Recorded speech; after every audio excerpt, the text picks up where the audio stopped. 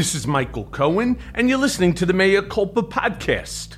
The first time Donald Trump was deposed by Attorney General Tish James of New York, who spent more than 2 years calling him an inveterate fraudster, the former president pleaded the Fifth Amendment repeatedly. But in a second deposition held this past April, the AG's office couldn't get him to shut up, including about the beautiful marble bathrooms in his tremendous properties, a newly released transcript showed.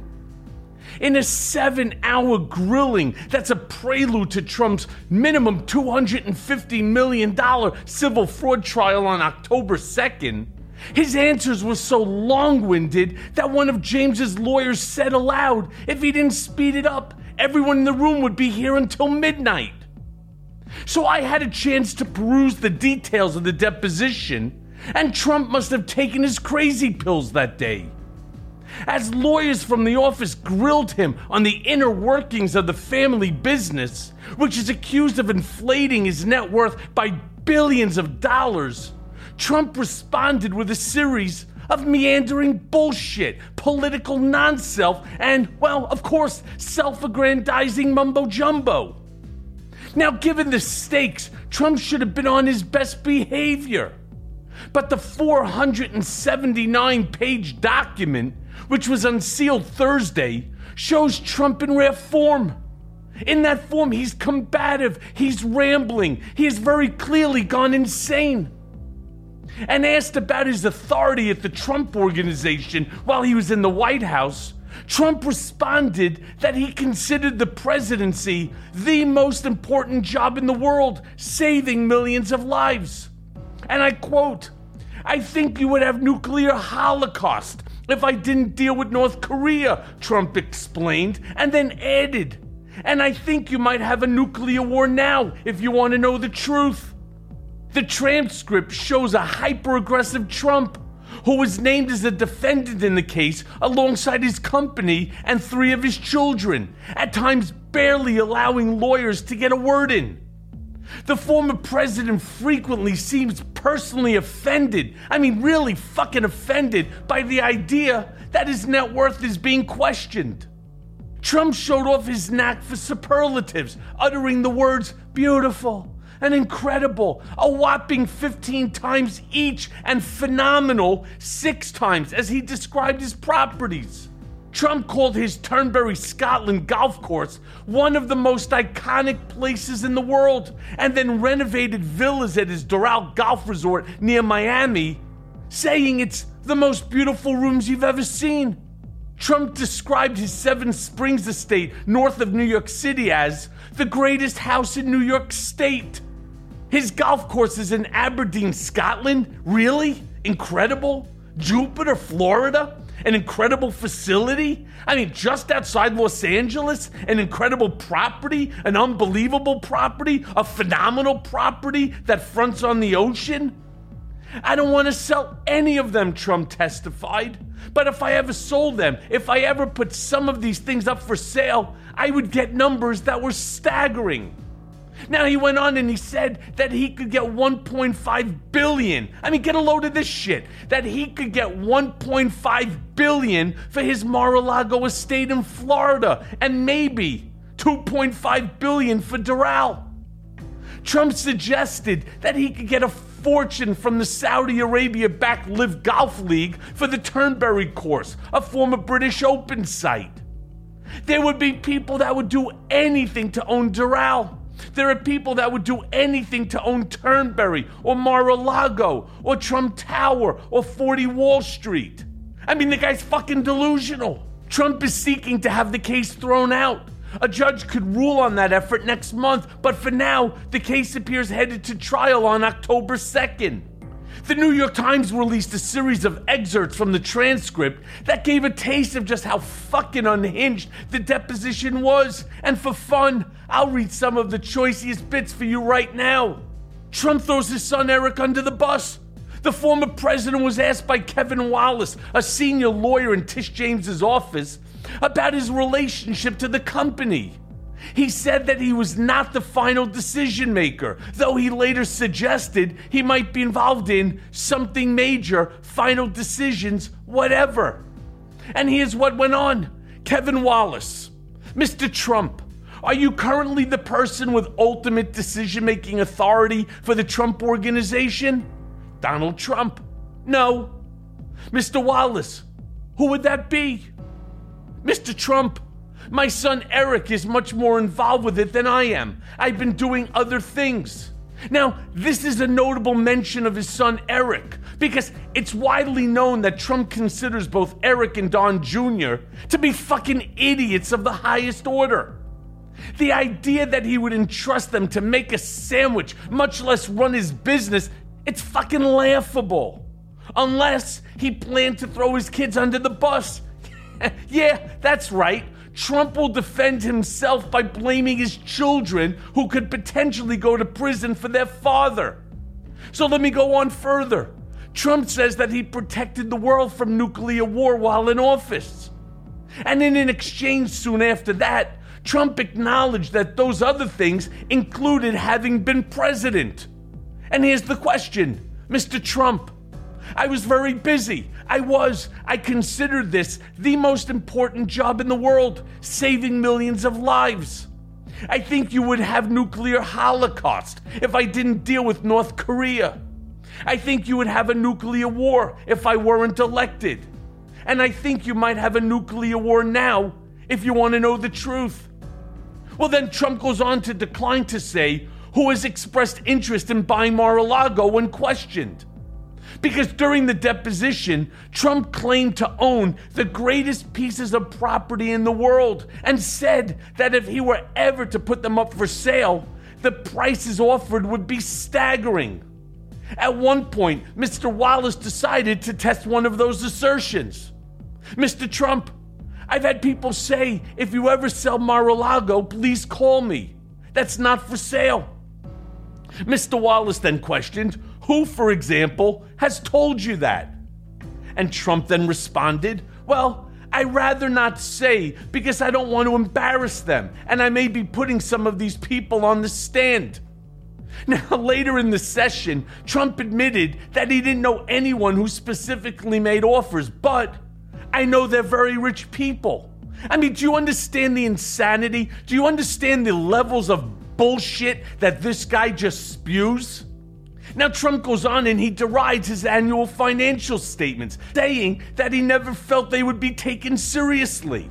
The Attorney General's case against Trump focuses on his annual financial statements, which she says overvalued his properties by up to $2.2 billion in the year just of 2015 alone. Now, each of Donald Trump's financial statements is riddled with disclaimers, which say that Trump's accountants had not reviewed or authenticated his claims. And during the deposition, Trump refers to those disclaimers, saying that they essentially render the statements meaningless. So here's what Trump says. I never felt that these statements would be taken very seriously, because you open it up and right at the beginning of the statement, you read a page and a half of stuff saying, go get your own accounting, go get your own this, go get your own that. So Mr. Wallace then pushes on and says, so why did you get these statements prepared? And Mr. Trump responds, I would say more for maybe myself just to see the list of properties. I think more for myself than anything else. Sometimes an institution would like to see. Trump describes the value of his brand. And then when asked during the deposition what might have been left out of his annual financial statements, Trump at first seemed to dispute the premise of the question, saying they list everything in the kitchen sink here. But he then went on a Trump-style tear, saying, Trump estimated that his brand alone is worth maybe $10 billion. He called it the most valuable asset I have and attributed his political success to the ubiquity of his name and persona. I became president because of the brand, okay? Trump said, I became president. I think it's the hottest brand in the world. Trump then went on and said, the biggest thing that is not included is my brand. My lawyers never bring it up, but my brand is the biggest. And cause you can, maybe you can double or triple my statement. But my brand is, if I wanted to create a good statement, I'd start off with sentence number 1, my brand is worth billions and billions of dollars. Now, Trump's friends say he is the most honest person in the world. And asked about policies and procedures to ensure that the Trump organization complies with the law, he said, that's why we have law firms. We have law firms that do this. And Trump's words and friends of mine have said, you are the most honest person in the world. So we've done a good job. Don't get credit for it. That's okay. And that's all the time that we have for deposition theater. But I promise we'll have more once we get more transcripts released. Because in all fairness, we just can't leave this shit alone. It's fucking priceless. I mean, Donald is the fucking idiot that just keeps on giving.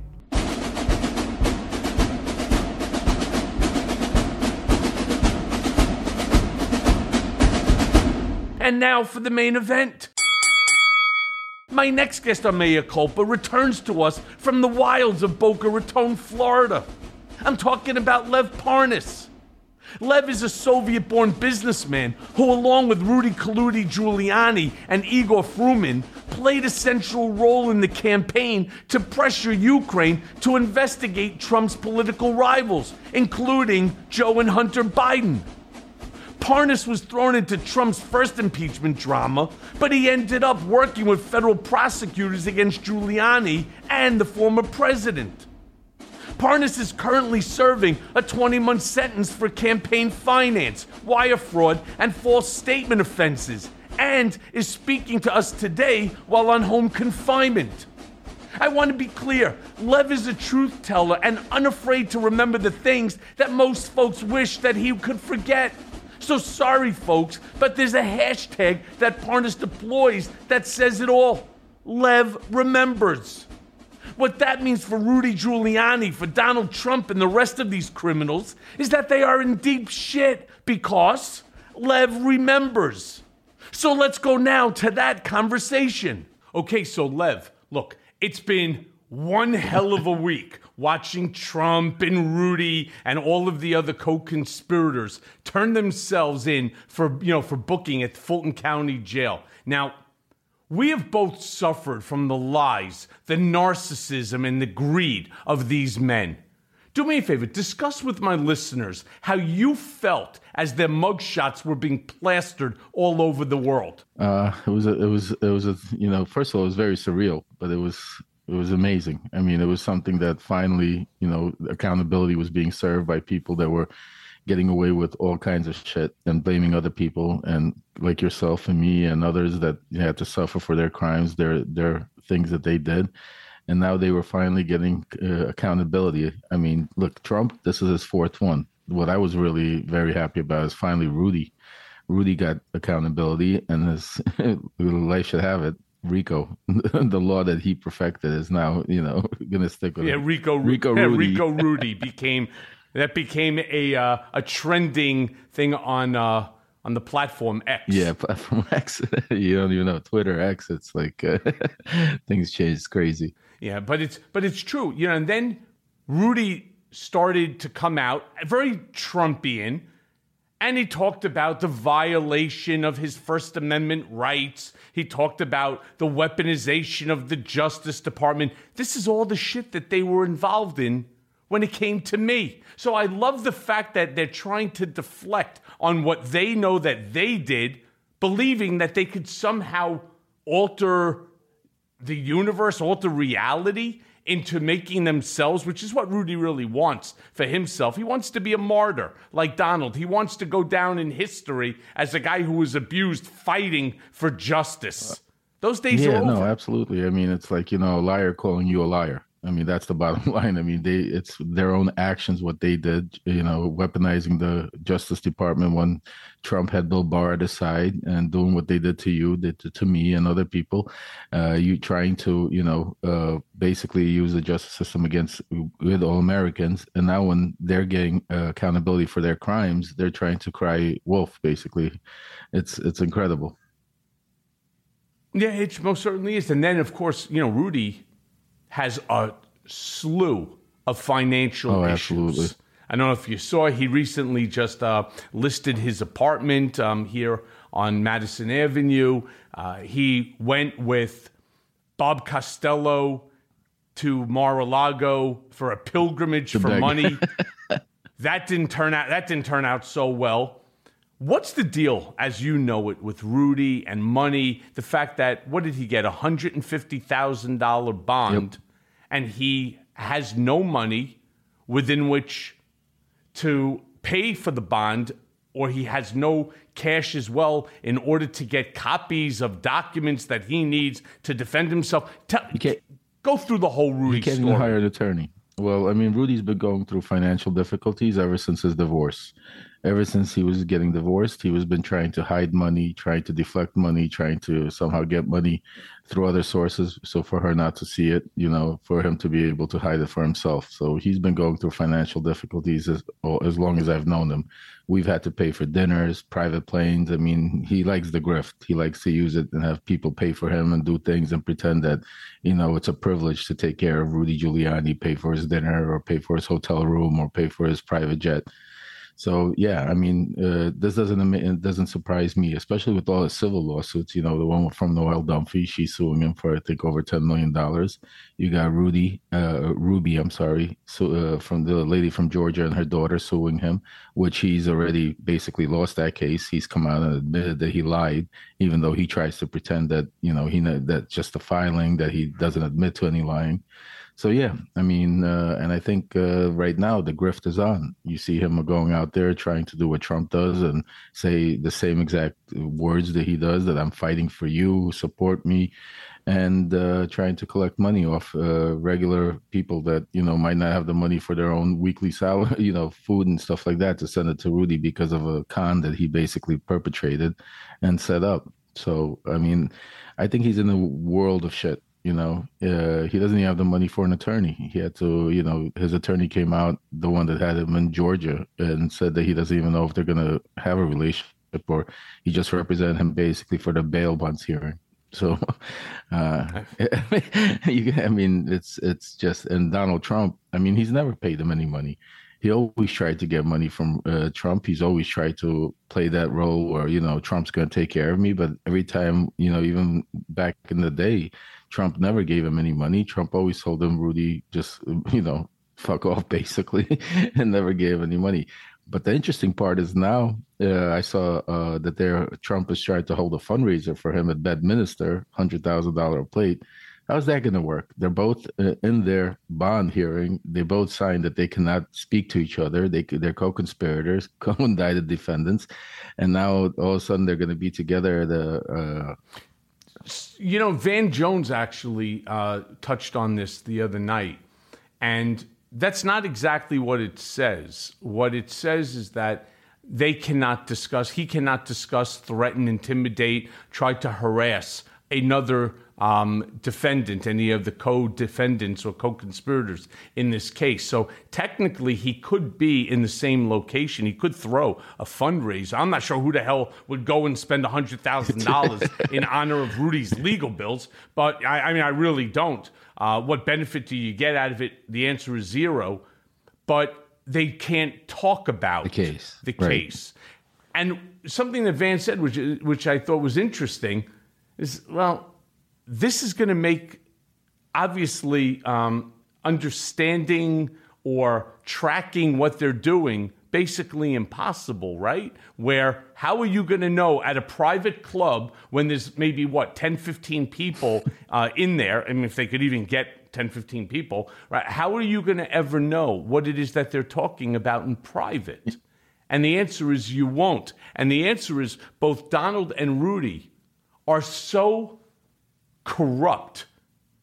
Their core is so corrupt that as things progress, there's no doubt in my mind that they'll be in the same place. Oh, absolutely. And that they will end up discussing this. The problem is that Fonnie Willis, the prosecutors, they'll never know.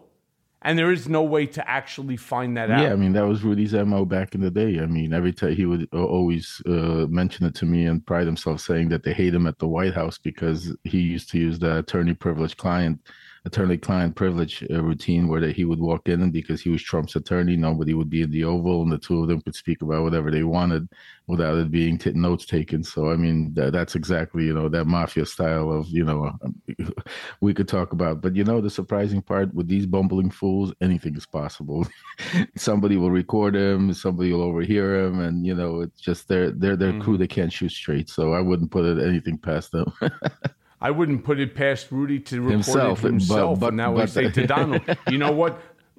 Two people showed up. $200,000 is not going to do anything regarding this. I need the, $5 million that you owe me, because do you remember when Rudy turned around and said, that I have an insurance policy, don't worry, and so on? You have any idea what that insurance policy was? That was just full of shit. That was Rudy bumbling and saying things that, he was saying he had no insurance policy, unless the insurance policy was that Trump knew everything that was going on with Ukraine and Venezuela and everything that the shadow diplomacy was doing that we were a part of. I mean, that could have been it, but then that came out. So I don't think Rudy really had any insurance policy as far as I think that's just a bumbling. Well, look, so I found, and I always find Rudy to be just a pathetic human being. And the thing that I was curious about is as I was watching Rudy going to surrender to the Fulton County Jail, he flew privately. Now, if you're crying for money, and I'm not the only one who said this, but I certainly said it. If you're crying for money, you can't afford a lawyer, you can't afford your bail. What are you doing flying? He was flying on a 15-passenger Hawker. Yeah, that's like 30. Do you have any idea whose plane is that? I have no idea whose plane it is, but the grift is real. I mean, that's. I don't believe that Rudy doesn't have money that he could show. I think he has money that's hidden. I think Rudy has, people that he works like, he used to behind the scenes where he puts other people in front to do contracts, to do work, and then they owe him on the back end. So I think he has, listen, that's the crazy part. For being a big-time law-abiding, supposedly citizen and somebody that took down the mob and the United States attorney, mayor, and somebody that ran for president, he's as crooked as they come. He knows how to play the game. He knows how to hide and play in all of this stuff. And then you could see it even in his reactions and the way he's going about, these civil cases that he has going on by trying to hide money and trying to pretend that certain things didn't happen when they're factually happened, trying to use technicalities instead of, proving that he's innocent. Yeah, but he's not the only one who tries that, right? I mean, that's a common sort of what they call rich man's problem, right? When, you have all these, the big case that's going to really fuck Rudy terribly is the Dominion case, where he's been pulled into, and that's the one, look, the Ruby Freeman, Shy Moss one, he's going to lose that one. That's millions. But the Dominion one, that goes to a number that $2 billion, I think, was it? Even if you're worth $1 billion, you still can't afford to pay that. So he'll end up in a situation where whatever he has will end up basically being seized and sold, including whatever monies he may end up with as a result of the sale of this property. Don't forget, he owes, his ex-wife a couple $1 million, I think, in terms of from the divorce settlement. So he's not going to walk away, and I don't know whether or not that there's a mortgage on that property either, but he's not walking away with, say, $6 million here. The bulk of that's going elsewhere. And whatever else is sort of left over, I'm pretty sure that whether it's Shay Moss or Ruby Freeman or whether it be Dominion or whoever else has lawsuits against Rudy, I'm pretty sure that they're going to try to tie that up, because as smart as Rudy thinks he is, he's not. You can't have somebody paying for your life when you have these sorts of judgments against you. And you're single. Now, had he stayed with his ex-wife and, maybe she, was the owner of the company and she's the one making the payments and he basically has nothing and he's living so to speak, off of her. But he was too stupid for that. What is it? Is like his fourth wife or something like that? And it's funny because he's such a disgusting man. I mean, in terms of looks, in terms of behavior, attitude. You ever see the way slob, he eats too? He eats with his fucking fingers. He's a slob. He's drunk. He's a slob. I mean, it's gross. Yeah. I think one of the things I've been hearing that he's trying to outsmart some of these lawsuits by selling the places in New York, and he wants to buy something here in Florida and use the Homestead Act and try to protect himself on whatever he purchases here. It'll be interesting to see if he's able to do that or if they could pierce that. But, he's definitely right now trying to hide anything he possibly can. He knows his days are numbered. Yeah. He knows that. I mean, you could tell in his... Yeah, I don't think he's going to really have to worry about living, scenario, because I do really believe, and I said this the other day on television, I believe that folks like Rudy and John Eastman and some of these other co-conspirators, they're going to all end up in prison. Yeah, no, 100%. I don't know for what term, and so they're going to all end up in prison. Do I think Donald will? And I say this begrudgingly. I don't. Number one, I don't think he would end up, even if found guilty, I think they'll put him into a serious home confinement situation because look at the way they treated him yesterday. Like a fucking king, like nobility, like the president. 40-man motorcade shutting down the roads, opening up the skies for him to get to what? To a fingerprint mugshot as an indicted defendant? And you get this sort of treatment? I don't believe that they'll put him into a prison. And to be honest with you, I wouldn't even want him there because I really care more about this country than about the visual of Donald in an orange jumpsuit. He knows too much. As a former president, he was debriefed every single day for 4 years. I don't trust any of that information in Donald's head. And I say it, as a joke, but I don't mean it to be a joke. He would sell that information for a bag of tuna or for a book of stamps. Absolutely, yeah. No, I don't think they'll ever put him in a regular prison for a lot of the reasons you mentioned. But I did think, there's a scenario where once he's found guilty and because of look, Michael, he's facing 91 charges and all of these charges are so serious. I mean, a couple of them or one of them could be life sentence for him, let alone if he's convicted on several or if, plenty of them.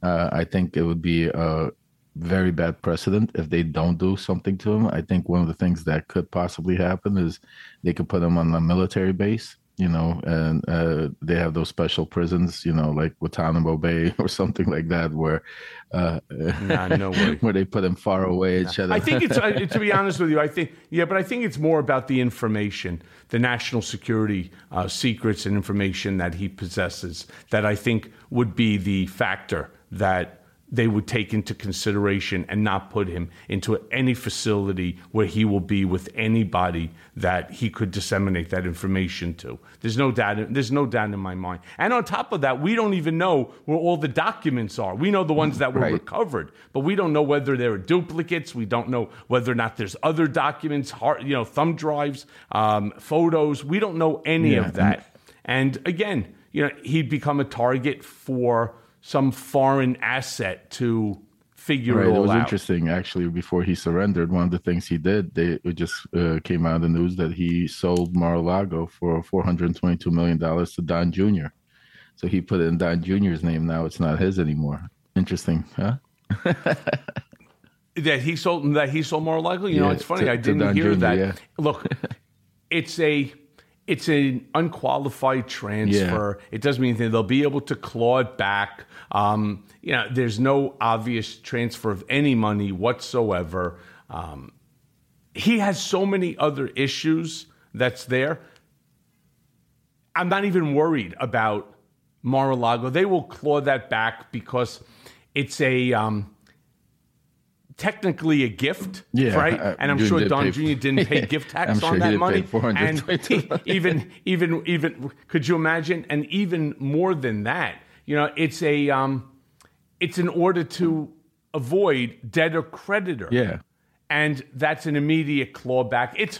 look, it's a stupid move. Donald knows it. I'm sure the lawyers, turned around and said, oh, this could work. Obviously, they'll go after you, but it puts another layer in between in order to protect the asset. And in all fairness, Mar-a-Lago and maybe up at Seven Springs in the Bedford-Katona area, those are really the valuable assets that he has. The other golf courses, they lose money, and you can't build on them. You can't do anything. Mar-a-Lago has a value to it because it's Palm Beach. Colts Neck, New Jersey, Gunish, Magunish, nothing for nothing, right? You have Bedminster also. The property directly next door, which is, let's say half the size. It's for sale for $13 million. It's a private residence, or $11 million, whatever it is. So it's nonsensical. But let's discuss for a second Trump's mugshot. Do you think that he practiced giving that mad dog look to the camera, right? Because it's instantly now iconic. Absolutely. I mean, iconic for all the wrong reasons, as he's already now on T-shirts and coffee mugs and being used by Donald as a means of fundraising. I think it was all a plan. Absolutely. I think it was all, even the Tucker Carlson interview on X, and then all of a sudden him posting on X yesterday with his mugshot as his first post. And then 10 minutes later, you got Don Jr. all of a sudden posting all the, to buy the mugs and the T-shirts with his. It was all pre-planned. It was basically he's using his supporters as suckers, and it's sad to see that they're falling for it. And it's crazy. I mean, he knew exactly what he was. That's what he planned to do. The surrender of prime time and everything he did with that, turning himself into the jail was pre-planned. Notion to be able to raise money off of it and grift some more. It's really amazing, isn't it? So here's a guy who needs to surrender for the fourth time, this time to have a mugshot taken. And all of a sudden, it becomes a shit show. And the one thing that he's thinking, the thing that he's speaking to all of the aides that he has around, whatever the group is that's there now, I don't know any of them anymore. Should I look angry? Should I look happy? Should I look defiant? What visual do I want to portray to the American people? Forget about the fact that your ass is going to jail. You're right. There's 91 counts currently pending against him. Mind you, that doesn't even include Tish James, our unsinkable New York Attorney General, that has the civil case against him, that has a minimum of $250 million. I believe it'll go more towards 700. So Don Jr. could think whatever he wants as it relates to Mar-a-Lago, because that place is going to end up getting seized. By the way, for the homestead, that's not going to work either. The only way, that I know that you said that can only Rudy protect for the them homestead, from civil, but not from criminal. Yeah, but that only protects, not for criminal. But one of the things that's, again, odd is the fact that all he's thinking about, and it goes to the narcissistic sociopathy of the man, the one thing that he's thinking about, the thing that's most important to him, is not his freedom, it's not the embarrassment, it's not the embarrassment to the country, it's how should I look when I'm having that mugshot taken. And he's got this mad dog sort of defiant, obnoxious, angry, scowling look on his face. And I just wonder, because knowing him as well as I do, there's no doubt that he stood in front of a mirror and practiced it. I mean, there's no doubt about that one. Absolutely. But I wonder how long do you think that it took him to finally get it down? I think half the day. I think all day. That's why until they got onto the plane, and even on the plane, I'm sure he kept going into the mirror in the bathroom and looking in the mirror and looking at himself. I mean, the guy. I wonder how many people he. Could you imagine? I wonder how many people he was saying, "Hey, Lev, what do you think of this face?"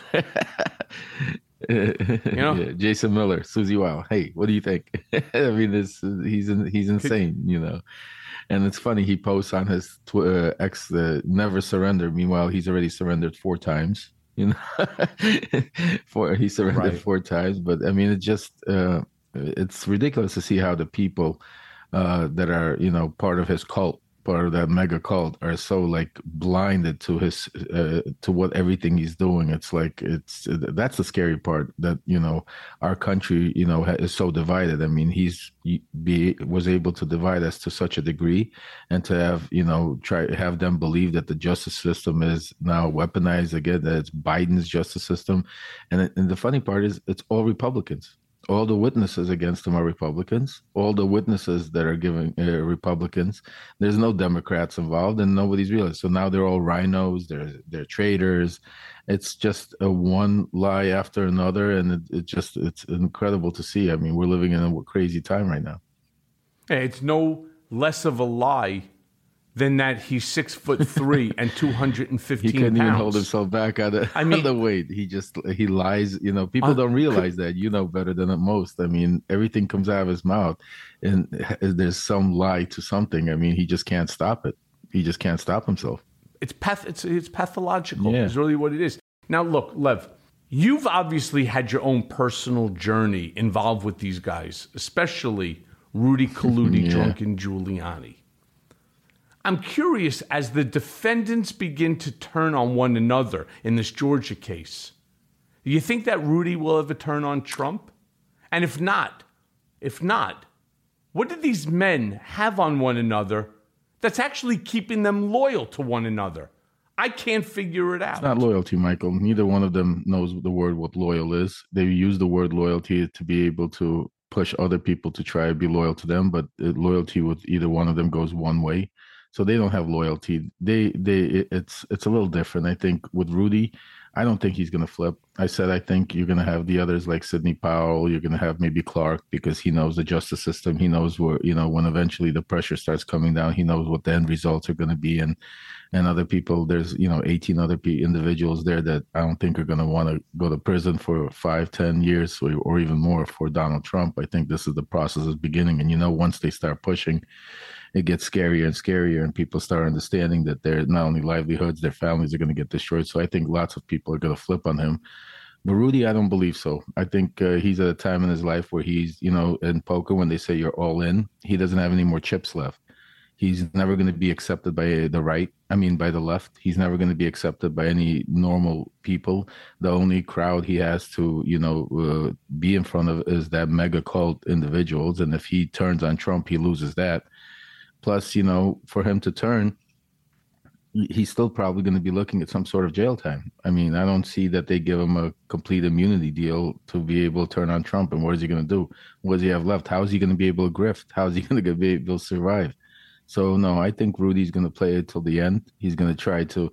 I think he also is hoping, just like Trump is, that he wins and then he'll pardon all of them. And, they have their own. But this is Georgia. This is a state case. He can't pardon him on but this. They're still thinking they're going to try to move it to federal. I mean, these people are narcissists. They don't look at reality the way normal people look at reality. They have a reality in their own little box and vision of the way they see it and the way it's going to be. Plus, at his age, he's thinking he's going to prolong it. He's going to, appeal it. There's so many different things. He's not looking at it's happening tomorrow. And I think that's where, but the closer he gets, it's going to be interesting to see how this whole thing plays out, because even in Trump's fundraisers right now, it's all about him. It's not about the other 19 people. I mean, just take a look at Jenna Ellis. I mean, that's just hilarious. She turned on Trump, basically started supporting DeSantis. And now if you see her tweets, it's every day supporting Trump, because trying to get some money from him to help her with her legal fees, because he's not paying him. But they don't realize he's not paying anybody's legal fees. But that's why I asked you this question, because, and we could use, instead of taking Rudy Giuliani out of it and put any one of the 18 co-defendants or the co-conspirators into this. He's not paying anybody's legal bills. He's not helping anybody. I mean, Rudy's the only one that he's helping to the extent of holding a fundraiser. And I'm pretty sure No one's going to Yeah, show up. I mean, I don't. I can't truly, imagine I don't. 100 I grand. truly don't see it. I can't. $100,000. I mean, $100,000 a plate. I mean, it's. By the way, that in and of itself is fucking obnoxious. But when I asked you, that they'll turn on one another in this case. So let's just use Rudy for a quick second. Donald's not paying his legal bills. He's not assisting regarding the bond. That's already been done. He doesn't have a lawyer because he can't afford a lawyer right now. He's looking at substantial jail time. The way I see it, the only thing that he actually has to offer is information. And if he does that, maybe he could negotiate some sort of a immunity on a 5K1 type deal. I mean, it's possible. Maybe. I mean, anything's possible. Anything is possible. But so far, Trump has demonstrated that there is no reciprocity when it comes to loyalty. It's all about Donald. And one thing Rudy, I do believe, understands is that what will happen is Trump will throw him under the bus. You see, Rudy always looked at me. You remember this when we saw each other. For example, you were with Rudy and a couple of other guys over at the Trump Hotel in D.C., and you remember listening to Rudy talking to me, so what about this? What about that? How did you do that? How do you do that? Because he was basically picking for information to figure out how to be the next Michael Cohen. Well, it's true. And now he is the next Michael Cohen. He's now an indicted individual with a mugshot, and he is going to be going up against a fierce district attorney that looks at him like the piece of shit that he is and wants to put him away unless there's some form of cooperation that he can give that benefits her, Fani Willis, and the prosecution. So for me, I don't see Rudy wanting to go to prison. And I take everything that you said and I agree with it. He has nothing else. He still has his freedom. And the one thing I know that he does not want is to be inside of any facility. Least of all, you know where they have to turn themselves into if they're found guilty. That Fulton County Jail, which is, according to many, worse than Rikers Island. That's pretty bad. Rikers is pretty bad. Yeah. But you know what, Michael? I mean, everything you're saying makes sense for a normal, common sense individual. But we're dealing with a narcissistical, crazy individual that doesn't think the same way you would think. Plus, the biggest thing he doesn't have, not only doesn't he have money, he doesn't have support. He doesn't have loving support around him that could advise him the proper way. I mean, he only has people that are grifting off of him. They're trying to use him for whatever their privilege, whatever they want to get out of him. And, he also, keep in mind, just like I know, Rudy thinks he's a mobster. So he's playing that tough guy role that I'm going to, like the Don. I'm not going to talk. I'm going to deal with it. I'm going to show them. I'm going to win. I'm going to prevail at the end until they're looking at 20 years to prison. And then you know how it goes. So, yeah, I mean, the logical sense would be absolutely. Rudy should be right now sitting at not only Fani Willis, but Jack Smith's office and try and cut the best possible deal, save his ass and, put an end to this and save the country. Save the country from the mayhem that's going on. But instead, he's putting the fuel to the fire. He's spreading more lies continuously, spreading, that same propaganda that Trump is spreading. And it's funny. They asked Trump, do you think Rudy's going to flip at you? And he said, no, Rudy's strong. Rudy could take care of himself. Rudy could take care of himself. He didn't say, I got Rudy. Rudy could take care of himself. Like he's strong. He'll stand up to it. Mm-hmm. So, yeah, in the real world, you're 100% right. But just knowing Rudy being around him, I'd be surprised if he flipped. Not because it's not the right thing or there's just, it's his whole MO. It's who he thinks he is. It's, he's basically sold his soul. And the narcissism drives him to totally different level. Yeah, and what's with Bernie Kerik hanging around right? him? I mean, what the hell? What the hell is that all about? I mean, that's hilarious. I mean, all of a sudden, Bernie Kerik is going with them to Georgia. That's another co-conspirator, unindicted co-conspirator. I don't know how they're getting around all of these. I think they're going to get tripped up with some of this stuff. This is going to be, if you take a list of all the co-conspirators and the conspirators and the indicted individuals, eventually somewhere they're going to get tripped up. I think that's. I mean, Kerik has his own problems, and now he's running around with Rudy. This is a guy that basically went to prison. You know, he was the chief of police, and then he went to prison because he had, immigrants that were working and he wasn't paying them.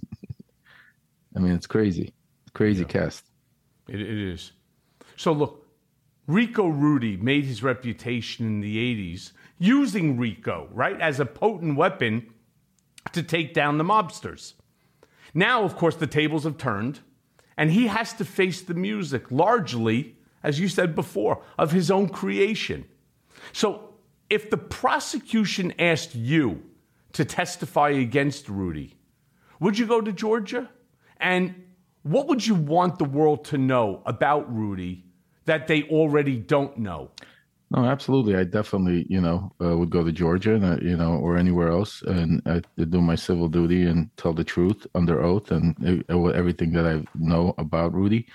I mean, listen, there's not too much that the world doesn't know about Rudy, but it's a different hearing it from the horse's mouth that Rudy will go to any extreme and will do illegal things and try to hide them, whereas, people can't imagine it yet because of his background, because of who he was and the way he comes out and says it. But Rudy does, try to, hide money, not pay taxes, and do some of the crimes that he, put other people away to prison for. You know what's amazing?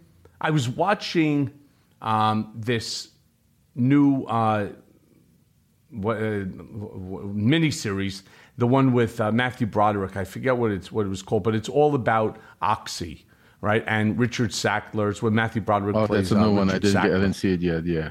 Yeah, I forget the name of it, but it's fantastic, by the way. It's a sort of another Dope Sick was the first one. I forget what this one's called. Anyway, the reason I bring it up is I didn't know that Rudy was involved in assisting Sackler to get the FDA approvals and in order to stop the indictments against Sackler for basically lying and paying off people at the FDA in order to get this language put into the to the script for Oxy, which of course has wreaked havoc on this country and other countries to the extent only maybe COVID or heroin has. Yeah. I mean, I didn't know that either when I found out, when people started telling me that after. I haven't seen it yet, but I've heard about it. But it doesn't surprise me, Michael. I mean, it was the same way that he dealt with when he was dealing with Turkey, underhanded, to be able, for his own purposes, try to manipulate the president's office to be able to give certain, pardons and certain releases. Same way he manipulated Ukraine and individuals in Ukraine. Same way he dealt with Venezuela. I mean, I've seen the pattern over and over, and that's why I write about my book, Shadow Diplomacy, that's coming out soon. That I think it'll give a real good look at how Rudy used the power of the office with Trump to be able to do all kinds of underhanded things. Yeah, that's the only reason why he was sticking around Trump. He always, through Giuliani Partners, that's what he was all about, selling and peddling influence, whether it was legit or not. Well, most people ultimately found out is that he was full of shit, and that, that they had this ability in order to get X, Y, and Z done. And he would take huge, by the way, it's Netflix that it's on. It's called Painkiller. Painkiller, that's right. Yeah. Yeah. So, he would try to peddle this influence that he did not have. And after a short while, people like, hey, whoa. I'm paying you really big money here, and you made a claim that you can do X, Y, and Z. So far, you've accomplished shit. Absolutely. And that's why his reputation got wrecked early on. And, he's in the financial situation that he's in because, you're not wrong when you say he's full of shit. But I want to ask you this, Lev, because knowing the behind scenes, the foot soldiers who did and continue to do a lot of Trump's dirty work. Yep. Describe to me how Trump gives orders to men like Giuliani. See, I know how he would give me orders, and I'm going to answer the question too. But how would he give orders to Rudy if you were around and you were listening? I mean, I'll give you a simple fact how he gave me an order. When we were at the White House and he wanted, we were there to discuss Ukraine. He turned around to me. He looked at me. He said, "Rudy tells me good things. Keep up the good work," with a wink and a pat on the back. I mean, Trump, if anybody's ever, me and you both lived in New York, and we've, through our background, have experiences of dealing with, people from the other side, from the mob, and seeing how they operate. And that's exactly what Trump is all about. I mean, he doesn't talk directly or straight to what he wants done. He's like, "Oh, Rudy, can you get me this? I mean, it would be great if this came out," or, "Oh, really? This would be," like in these conversations without giving a direct order and say, "Go get this." He would be talking about in code language, just in case. And that's because he grew up around the mob. He grew up around all these guys and watch how they talk and mimic them. And that's how he talks, when he gives orders, not just to Rudy, but other people I heard him talking to, over the phone with John Solomon, who was a reporter for one of the guys that was on the team that I call the BLT team. I mean, Victoria and Tunzing and them. I mean, it would be like in a question, or it would be great. It would be in one of those type of a scenario without actually telling him what he wanted to do. He would have them come out and say, "Oh, well, we could do this. Oh, that's great. That would be a great thing. That would be fascinating." I mean, stuff like that. Yeah, I said it going back to my first book, Disloyal, and I say it on TV, it's like he speaks like a mob boss. Exactly. It reminds me, for me, when I was sitting with him in, the White House, and we were having a conversation, and he said, Michael, there's no Russia. There's no collusion. It's all a witch hunt. You understand? There's no Russia. And I knew exactly what he wanted me to say. He knew that I knew what he wanted me to say, but technically he never said anything. Right? And it's an art. I got to give him that. Sometimes it was a little bit more specific, where he would actually, like with Russia, he would actually mention it. But how many times have you heard him say something like, "Hey, that thing that you were looking at, right? How great would it be if that thing just went away?" Right? Yeah. And I'm not talking about killing somebody and getting rid of a body. I'm talking about a headache and information, a problem, a story or whatever it might be. And that's just the way that the guy speaks. I mean, he did the same thing to all of these January 6th insurrectionists. Yeah. It's the same sort of code language that he puts out there. And the danger that we have with something like that, with someone who doesn't speak straight, it's how you interpret what he's saying. Now, you're not a killer. And so you're interpreting it like X. Right. But what about a guy who's somewhat off the rockers, yeah. How about, let's say, defective in the mind? Yeah. And he's seeing it as Donald telling him to go to the Capitol, smash through the windows and the doors, right? Try to find Mike Pence to hang him. Try to catch up with Nancy Pelosi to kill her. This is what these people are thinking. And they're thinking that that's what Donald Trump has told them to do. Yeah, they brought the gallows there. He's playing a very dangerous game with people's lives, but he wants you to believe that. He wants you to have fear and apprehension in that way, like so many of them. They want to be, they just want to take their head, stick it in the sand, and then come up in a year from now and hope that this whole fucking disaster, this whole nightmare is over. Yeah, I mean, he's destroyed so many lives. I mean, in his wake, everything, everybody he meets, everything he touches, and that's another thing.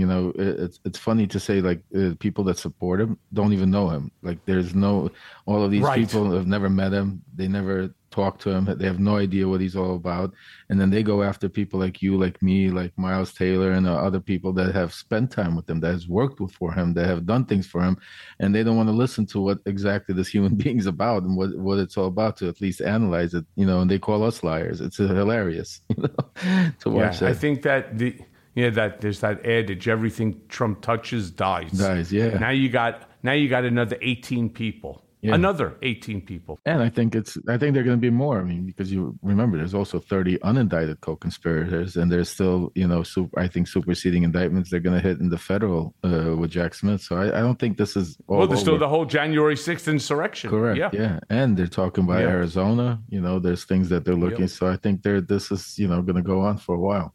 So look, you mentioned that you have this new book on the way. Yeah. What's the name of it one more time? Shadow Diplomacy. Shadow Diplomacy. And you say in the book that there's things that the Trump does not want to come out. Correct. Okay. Now, Trump is now, today, facing 4 separate criminal indictments, not to mention the one civil. What's in your book that you want to share that he could possibly fear beyond what he's already being charged with? Not only him, but Rudy and several other people like Tommy Hicks, who was the co-chair of the RNC, and like certain congressmen. What was going on in Venezuela, their relationship with Maduro, the contracts that were signed by certain top Trump supporters of billions of barrels of oil in return for quid pro quo by allowing Maduro to get a pass. I mean, I talk about exactly how it transpired, who was sent, how it was done, who was involved, the phone calls that were Did they actually accomplish that? Was there actually a transfer of oil and a quid pro quo, or was it just a conversation? No, there was actually a contract signed. And it was going to go. But what messed it all up was Bolton sending in the insurrection, the Guaido insurrection that Trump was not even for, which a lot of people don't understand, because he was in the middle of working out a deal with Maduro. Wow. Because that's Tommy Hicks's business. I mean, his family is in that oil and gas. Yep. From Texas. Yep. He was a part of it. He happens to also be one of Don Jr.'s best friends. Yep. So there's no doubt in my mind that there's substantial kickbacks coming back here. I mean, look, is it any different than so Don would have had the oil and gas. Jared Kushner has the Saudi Arabia. I mean, is there anything else? What about Eric? What about stupid Eric? Yeah, well, was there anything that he was? He still believes that Trump is the only family that didn't make anything in the White House. I think he's they left him out. He doesn't know. Because I also remember that there was a lot of conversation about 5G at the time. At the point in time that Trump took office in 2016, we were on the 4G program.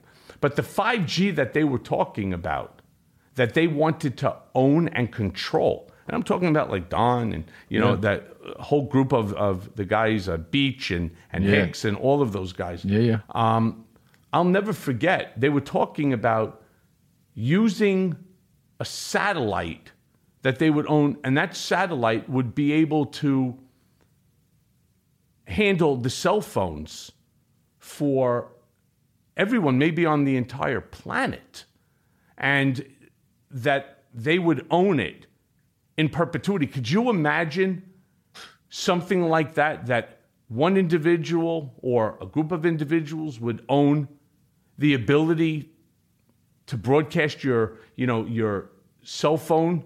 Crazy. Stream. You're talking about.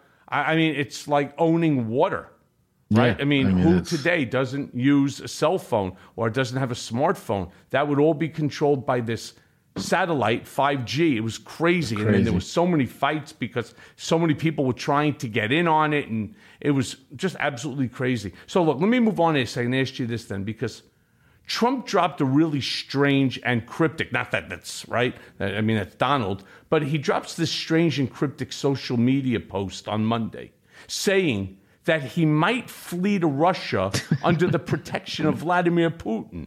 And you can't make this shit up, right? I mean, so with Trump facing the prospect of real prison time, it's not necessarily out of the realm of possibility. Do me a favor. Walk us through how you think that he could even make something like that happen. Well, my only problem with seeing how that happens is because he has Secret Service around him at 24 hours, and they would have to report. But saying that, we've also seen how certain Secret Service are, what do you call, favorable towards him and ask and do what he says. I mean, all he would have to actually do is get on his plane and get out of American airspace, and then, Russia would take him in 100% and allow him to get in there.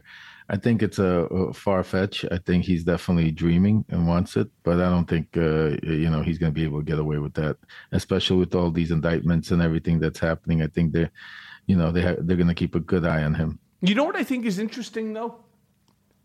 I think very much like when he was talking about Hillary Clinton and her emails, the 35,000 emails, what I think he was doing was projecting a message to Putin. That's a good in a way that the same way that he did about, how great would it be if Russia found those 35,000 emails and released them? You think that they just ignored it and say, oh, Donald was joking? I wouldn't be shocked here if the whole purpose of this nonsensical, cryptic, strange, post is really to say to Vladimir Putin, hey, I'm open to coming and spending some time there in Moscow. Yeah, I wouldn't put it past them, definitely. Definitely. Yeah, I'm really, neither would I. So look, let's go back to Jenna Ellis for a second, because she's been flipping back and forth on social media, of course, right? Grumbling about Trump, not covering her legal bills. Shocker, right? To yesterday, as you were saying, praising his mugshot. And by the way, I don't understand her mugshot. She looks like she just came out of the prom. I mean, she's smiling and shit and so on. I don't get. Do you think that she would flip on Donald? And absolutely. Who else in your mind, out of that group, who else in your mind do you think is ready to jump ship? I think the big one's going to be Sidney Powell. I think because, going back to already the way Rudy's been turning on her, he's been already making statements to the fact that he shouldn't be responsible or held to what Sidney Powell was doing. Trump called her crazy. You don't hear too much about her right now. Nobody's really mentioning her. And she knows knows where all the bodies are buried in that crazy scheme, because she was one of the main people in that scheme. So I think she's a very important person as far as flipping, because other individuals could talk about certain things, but I think Sidney Powell could talk about the whole indictment and everything that transpired, and all of the things that happened. So I think Sidney Powell is going to be a key player that's going to probably flip. You know who I think is going to also be very, very helpful to the prosecution? The IT guy from Mar-a-Lago, Tavares. Oh, yeah. That's Yisrael Tavares. I think that his testimony is sort of the gut punch that brings Donald to his knees, or, any of these other co-conspirators.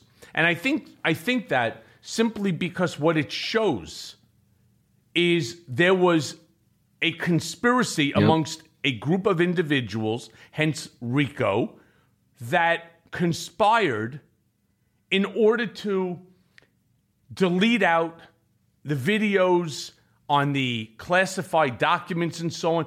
And I really do believe that his testimony, which will now contradict testimony that has been given to law enforcement, so on top of it, you have 1,001 violation of lying to government.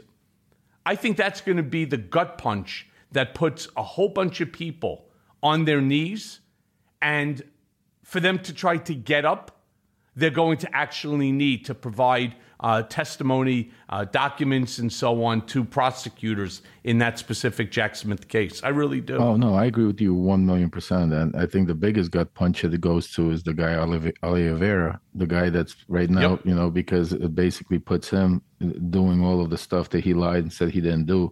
It's going to bury him at trial. So I think unless he changes attorneys quickly, because obviously the attorney he has is somebody that Trump's paying for, and they're probably telling him, don't worry, you're going to get pardoned, everything is great, la-di-da-di, life is beautiful, don't worry about a thing. But unless he realizes really quickly, he's the one that's the gut punch is going to be too quick. And if he flips, then it's over with. I mean, because remember, he had a 20-minute conversation with Trump that, I still can't imagine what the hell they could have been talking to for 20 minutes. Trump, I've never heard him even talk yelling. Right. Have you ever had a 20-minute conversation with Donald? No, I've never seen him have a 20-minute conversation with anybody. Even with Rudy, like when they would be going over the Mueller report, something, it'd be like 10 minutes of screaming, yelling, and then he'd be on to the next thing. I never knew he had the, capacity of having a 20-minute conversation. I can't even imagine, especially with air conditioning employee guy. The service guy. It's No. Yeah, not he wasn't air conditioning. He was, I think, the IT guy. No, it was the Oliveira is the one that he had the conversation. Oh, yeah, right. That's exactly. Yeah. He was like the caretaker for the property. Right, for the property. Yeah. It was like, it's amazing, to some of the shit that's going on. You can't, like you said, you can't make this up. You can't, if this was a movie, if we were watching a movie, nobody would believe that it could ever be real. Everybody would say, oh, this is fantasy. This is not real. This could never happen. And we're living it through real times. Through a real lens, through real events. It's just insane. It's like if this was House of Cards, the TV show, and you'd be like, come on, this is the stupidest thing. I can't even finish watching the season. It's just that dumb, right? Well, let me ask you this question, because there's a lot of conversation that this Georgia case, which of course is a state, that this case could potentially go federal. What's your thoughts on that? Do you see any possibility of that happening? I don't think so. Even by Meadows already losing with Clark, their bid to be able not turn themselves in, the judge struck that down, and they're having a hearing on Monday, I think it is. For it to be federal, just like it would have to be something that he was doing in the office of the president. And these people would have to be, but at the end of the day, they were doing for his campaign. Had nothing to do with the president's office. Had nothing to do with the presidency. It all had to do with personal motivations and personal things, and a part of his campaign. So, and that's on that point, the other person that I think is going to be detrimental, and I call him the Sammy the Bull Gravano, is going to be Mark Meadows. I think Mark Meadows eventually spills the beans on everything. I think he's already cooperating to a certain degree with the federal case. That's why he hasn't been charged or there. I think he maybe didn't believe or underestimated and didn't think he was going to get charged in Georgia. That's why I think you see the panicky motions there being filed and responses. But at the end of the day, I think once it settles, I think he's going to definitely cooperate in Georgia and in the federal case and try to save his hide as much as he could. And he knows a lot, between him and Sidney Powell. They don't need Rudy. They don't need anybody else, because remember, Rudy was as complacent as Trump was. So it's like, Rudy was one of the main leaders of the game. Yeah. Another guy who I think is a potential cooperator is the guy, Ken Chesebro, right? He did something which I thought was incredibly unusual, and that was to invoke the Speedy Trial Act, his constitutional right. And as a direct result, the judge now set this case for October 23rd. Now, this is a little bit of a problem because, in October, at the beginning of October, don't forget, Donald has the civil case against him, and that's set in stone with New York Attorney General Tish James. Then he's going to have this one, literally, when that case finishes, it's going to be one after the other after the other. First of all, to have one trial is exhausting, but to have as many as this guy has, I find it... Personally, I find it impossible. If you really, and I think it was Eli Honig who did it. He put it up onto a board with a calendar. And on CNN, he did it this morning. And he was like, this is a impossible calendar for anyone.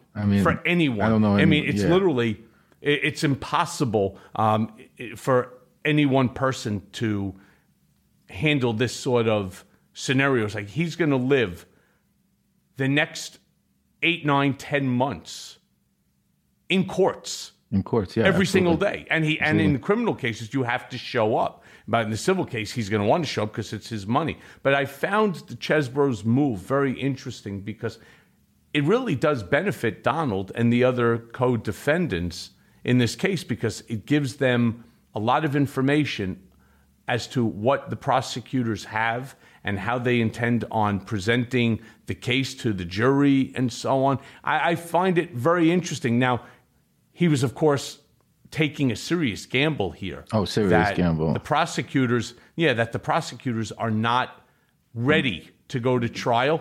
And one of the things that I have heard about, Fani Willis is she would never have filed this indictment if she wasn't ready to go to trial literally the day after.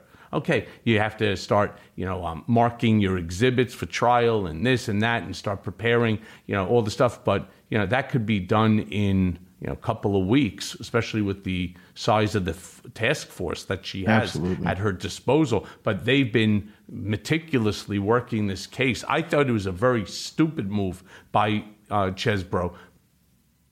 And it was so stupid, I actually thought that it was done in conjunction, right, with government making him into a cooperating witness. I agree with you. Because I can't believe that I just can't believe that someone would be that stupid to try to call a bluff on a DA that actually filed an incredibly well-written indictment paper. But, Lev, look, hour goes by very quickly. Yeah. You and I can hang out for more hours and sit and bullshit about all of this. But I do want to change gears for the last question for a moment and discuss the FBI whistleblower complaint that you wrote, and I quote, "It confirms what I've been saying all along, that Rudy Giuliani was working with Russian operatives like Andrei Telizhenko to spread disinformation related to Hunter and Joe Biden in order to help Donald Trump with his bid to win the 2020 presidential election." Absolutely. What can you tell me about? What can you tell my listeners about that? I mean, it was, there's not too much being made up in the media about that, and that's unfortunate. But that 1023 from the FBI whistleblower that came out and basically blew the lid of everything that I was talking about for the past 4 years, I mean, to the dot, that Andrei Telizhenko was an operative that worked with certain oligarchs that were working with the Russian government to basically hurt Ukraine and also get involved in our politics here. And Andrei Telizhenko moved his way started being close with John Solomon and certain people in the Trump administration. Solomon tried to push him onto me several times, but after doing due diligence in Ukraine, even the most corrupt Ukrainians would tell me that stay away from this guy. And Rudy knew it all along until obviously I got indicted and arrested. And then he moved on and went directly to Andrei Telizhenko, who was working with Andrei Dirkach at the time. And they're both, Andrei Dirkach is indicted in both countries. He's an ex-KGB agent. His father was an ex-KGB agent. This is a guy that was planted to give false information, and this is the information that was sent into Senator Johnson's, and who Senator Johnson spread this information that got to Comer that we're seeing nowadays, and that's why you don't hear anymore about that 1023 that they had that huge whistleblower after my letter to Congress, because it debunked their whole conspiracy. I mean, because there was no money being, bribes being done. It made no sense to begin with. I mean, but there was no evidence to prove any of that. These were all concocted conspiracy theories made up by Russian operatives working through Ukraine that got into Rudy's sphere, and then it got into the halls of Congress. Yeah, and yet there's still that whole MAGA base that refuses to acknowledge, and all they ever want to say right after things that Donald and Rudy and the other 17 and the other people in the other cases who are being indicted. What about Hunter Biden? What about Joe Biden? Joe Biden, and I've had people say this to me, Joe Biden took $125 million, right, from Russia, Ukraine, and so on. And I said, if you want to turn around and say, did Donald Trump pay me back for the hush money payments to Stormy Daniels? Just go online. You'll see the checks. They're out there. How did Hunter Biden, how did Joe Biden receive $125 million? Where is it? Exactly. He certainly doesn't live like he's worth $125 million. Show us the wire. They keep saying. Show me. Yeah, they keep saying. Show me anything. Yeah, show and just like the tapes, they have 17 tapes and of conversations. I mean, it's all nonsense. But it goes back to, look, just think about the interview Trump just did with Tucker. In that interview, he's talking about how in 2016 on the debate stage that he wanted to ask Joe Biden and tell him, how did you receive $3.5 million from Moscow's mayor's wife? That's false.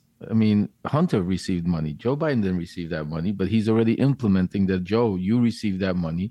He's putting it into the heads of his mega followers, and that's it. Mm-hmm. They don't want to hear anything else. But there's no fact behind it. There's no truth. Joe Biden never received $3.5 million from the mayor of Russia's wife. So it's just little things like that he continuously, till this day, spews lies. It's backed up by his tentacles in Congress, like Comer, Getz, Marjorie Greene. And, some people, don't have time to do due diligence and investigate. They spend 5 minutes listening to the headlines and they believe that it's true. And that's crazy. So, Lev, thank you for joining us today on Mea Culpa. I know you're getting off this home confinement shit very soon. I wish you all the best. Thank you, Michael. I'll tell you, supervised release, of course, you'll find it. Now you can go out with your family, establish all of your relationships. I wish you all the best. Thank you, brother. Stay in touch. And as more of this shit with Rudy comes down, I'm going to ask you to come join us again. Good luck with the book. I believe that I am getting a copy from your people. I definitely want to have you. I definitely want to have you back to talk about it, because from what I'm hearing out there in the streets, there's going to be some interesting things. Yeah, there's some interesting stuff there. Thank you, my brother. I will see you soon. Thank you. You got it, Michael. Thank you. And now for today's Mea Culpa. In reading Trump's deposition, there is ample evidence of Trump's mania and narcissism on display. But what you really get to see on full view is his contempt for the law. In his mind, the truth is the truth. Why? Well, because he says so. And how fucking dare you challenge what he says? Each and every utterance of how he saved the world or the beauty of his buildings is a monumental sop to his own ego. Never have you met an individual who needs to blow more smoke up his own ass and then believe the lies that he just told himself. I mean, it's quite mind-boggling.